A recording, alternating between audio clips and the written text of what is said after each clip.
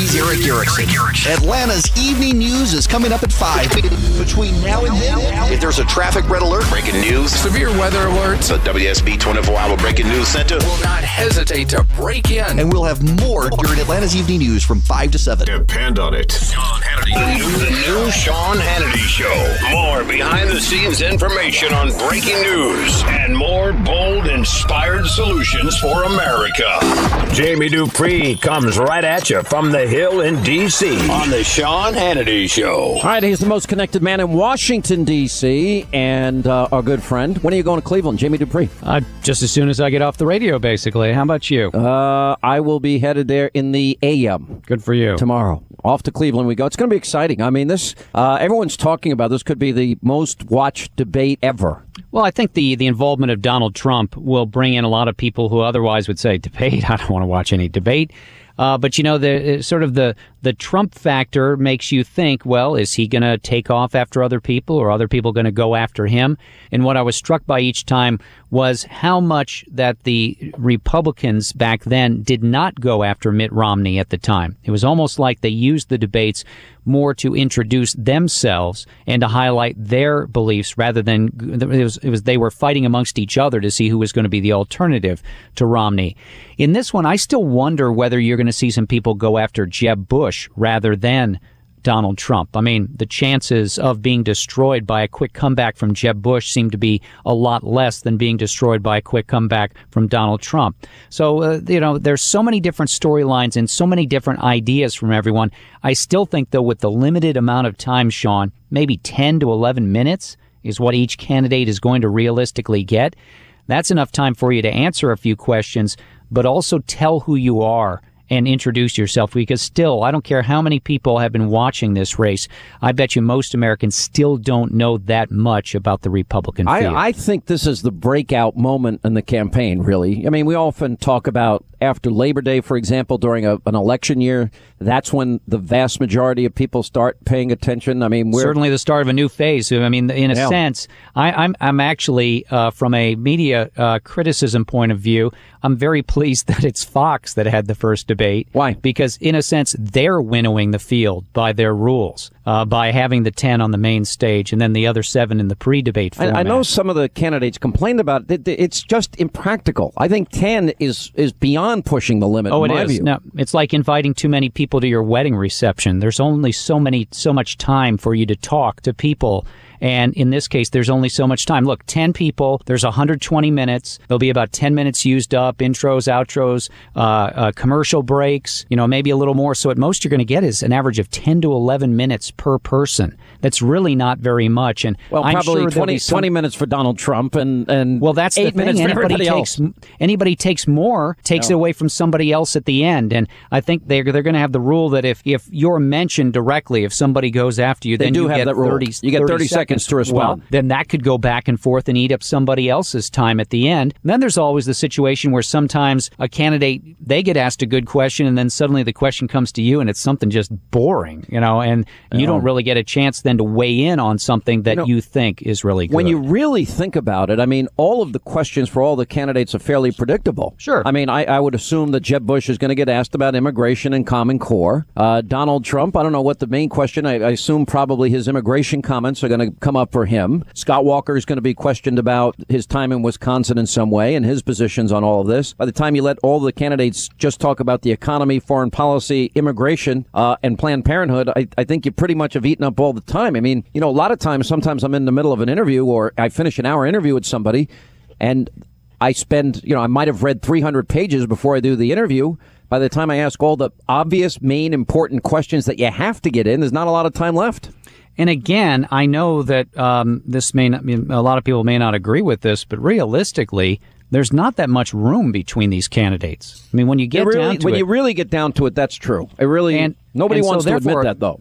I mean, they don't want to admit that, but when you burrow down into it, really, there's not much light between them on most issues. I'll give you 2 issues where I think there are major disagreements: immigration and Common Core. I wouldn't even say on immigration. I mean, basically, no one, other than Donald Trump, no one other than Donald Trump can leave open the pathway to citizenship. That's true. I mean, he has, but Donald Trump said to me that anybody that is in this country illegally has to leave. Yeah, but then they would be eligible. He would not rule out that they would be eligible for citizenship. But that's a very hard line compared to what some of the others are taking out. Now, I have Donald Trump at the bottom of the hour. I'll ask him about it, and I think it's going to be interesting. Here's my anticipation. I don't think these guys are going after Trump. I don't think they want to fight with Donald Trump, and I would expect that for the most... Look, the moderators have to bring up, you said this about that person. Say it to their face. You said that about that person. Say it to their face. Well, and remember, to me, this was one of the big inflection points of the early race 4 years ago, I think it was John King did that with Tim Pawlenty in Manchester at St. Anselm's College in June of 2011. Yeah. Pawlenty, I'd covered him the night before at a little rally at an Irish bar in Derry, New Hampshire, and Pawlenty had on the Sunday show just before that talked about Obamacare, combining both Obamacare and Romney's health plan. And John King set him up at that debate to criticize Romney, and Pawlenty wouldn't do it. And from there, he just went straight downhill. And so that's why I mentioned earlier that, in a sense, these debates do winnow the field, and they really do. It's going to be difficult, I think, for those who don't make the main stage to really find their way to get up in the polls and then be seen on the same level as the rest. You know who you have to watch out for in these debates is Ted Cruz. People forget. Ask Austin Goolsbee. Ask Alan Dershowitz. When he was at Harvard, he was one of the country's top debaters. I mean, I think he actually was the top debater, collegiate debater. Yeah, but I guess the only thing I'd say is that, and I asked Cruz about this the other day, what's your message going to be? And his message, what he told me was sort of that he wanted to focus on that the Republican Party shouldn't be Democratic Party light, that they needed to be aggressive. The things that we've discussed in recent weeks. What we spent our entire segment on yesterday? You got it. Being more aggressive in what the Republican Party should do. But who up on that stage represents maybe Jeb Bush? I mean, Mitch McConnell and John Boehner are not going to be up there. And so that's why, and I think Cruz will be like the others in getting out what he believes and what he wants to do. But then again, is there a foil for him up there? He has refused to go after Trump. So is there somebody else? Maybe he's the one who goes after Jeb Bush and sort of makes an allusion to the establishment in that sense. Yeah, it's going to be very interesting. What I like about it is the process is now going. For those people that think that the process is harmful, I think they're wrong. I think this makes every candidate stronger, sharper, smarter. Hillary is yet to agree to any debate. She's got a whole host of problems today, including she's now under an official FBI investigation. She has had a horrible summer. Bernie Sanders keeps catching up and climbing up and catching up to her in the polls. And so I think she's got a bunch of problems. Tell us about the FBI investigation. One would think, too, that I would bet tomorrow night that we would have some stuff from some of the Republicans who would mention her and go after her. I mean, I would think that just as 4 years ago they went after Barack Obama, that they would do the same this time around. But you're right when you say that the Democrats have not set up any debates as yet. What the FBI is looking at is the security of that very unusual, but one that we know about now, the Clinton email setup at her house that she used when she was Secretary of State.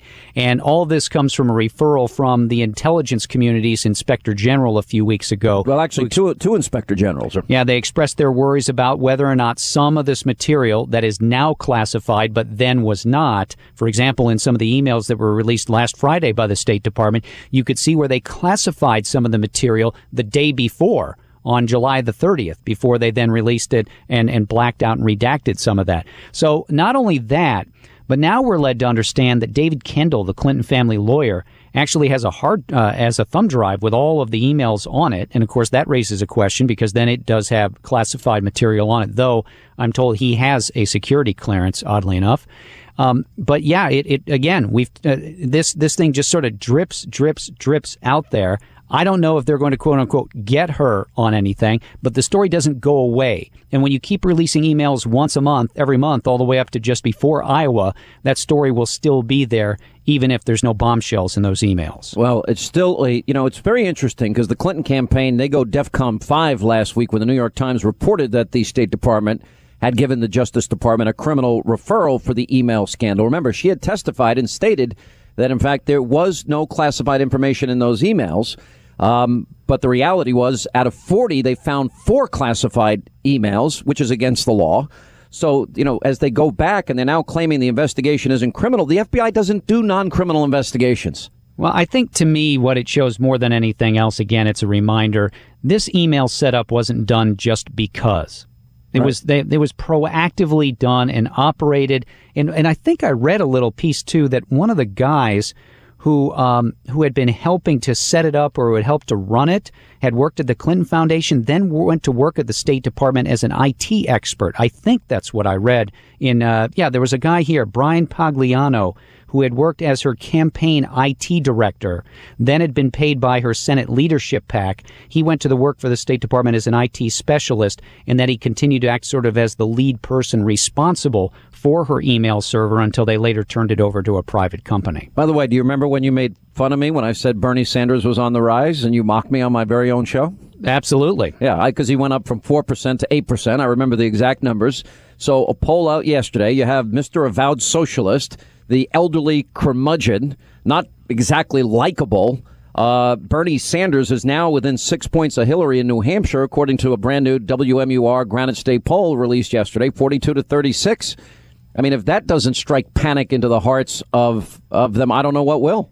You know, and she won in New Hampshire last time, obviously, and really the Granite State saved her in that race and kept her in it for several more months because she would have been out if she had lost that time. The only thing I'm still waiting to see is the challenge to Bernie Sanders. He's not a Democrat. And I still think there's going to be a little bit of a legal battle about whether or not he really gets on the ballot in New Hampshire and maybe even some other states.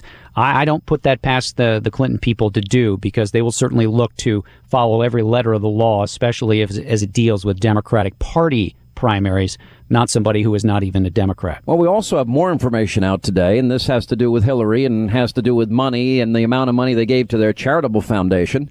I don't know if you saw that they were bragging about 10.8% of their income in 2014. Half that money, 1.8 million, appears to have been channeled to their very own foundation.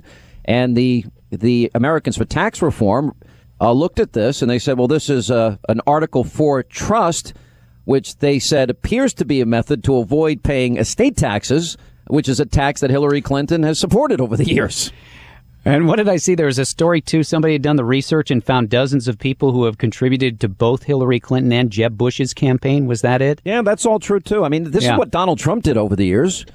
You know, absolutely. He gave to Hillary Clinton. He gave to Democrats. He gave to Charlie Crist down in Florida. I sort of wonder when Crist ran against Marco Rubio for Senate, I sort of wonder if Rubio's got that in his back pocket to use as something in the debate if he really needs to. Yeah. Well, that's and she's got this whole other problem is there's 25 different individuals that appealed to her State Department and had work done by her State Department that all donated all of this money to the Clinton Foundation. So that keeps bubbling up. And do you realize that since the email server scandal has arisen and the Clinton Foundation scandal has arisen, there hasn't been a day that has gone by where we don't get news about it? Well, it's like I said, and then with the federal court order that forces the release of those emails at the end of every month from now until the end of January. That just keeps it on autopilot as well. Even though there hasn't been any real bombshells out of those emails, it still keeps it going, especially now with the classified situation as well. It's unbelievable. All right, Jamie, I will see you tomorrow, and if we get time, we'll catch a bite to eat. Where are you going to be watching the debate?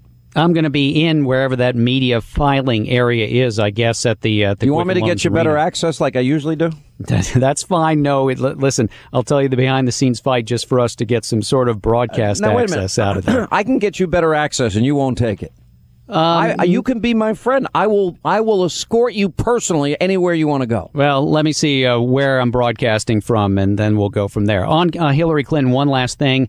Her campaign telling reporters they're actually going to open up their campaign office tomorrow night in New York while the debate is going on for the press to come there and have a filing center and everything so they can do an immediate rapid reaction of their own on the GOP debate. All right, Jamie Dupree, the most connected man in Washington. When we come back, we've got the one and only Donald Trump front and center in tomorrow night's big debate. We'll get his thoughts on that. We'll talk some issues with him as well.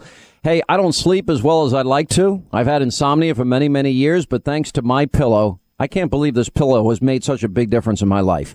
I met Mike Lindell, the inventor of MyPillow. He fitted me for my very first MyPillow. I like it so much now I have 4 of them. I fall asleep faster, I stay asleep longer, and so can you. It's amazing how a pillow can make such a big difference. Anyway, just go to MyPillow.com or call 800-919-6090. Use the promo code Hannity, and you'll get 2 for the price of 1.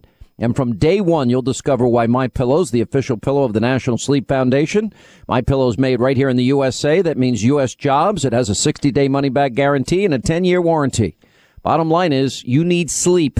And don't spend another sleepless night on a pillow that just does not work for you. Go to MyPillow.com or just call 800-919-6090. Promo code Hannity, 2 for the price of 1.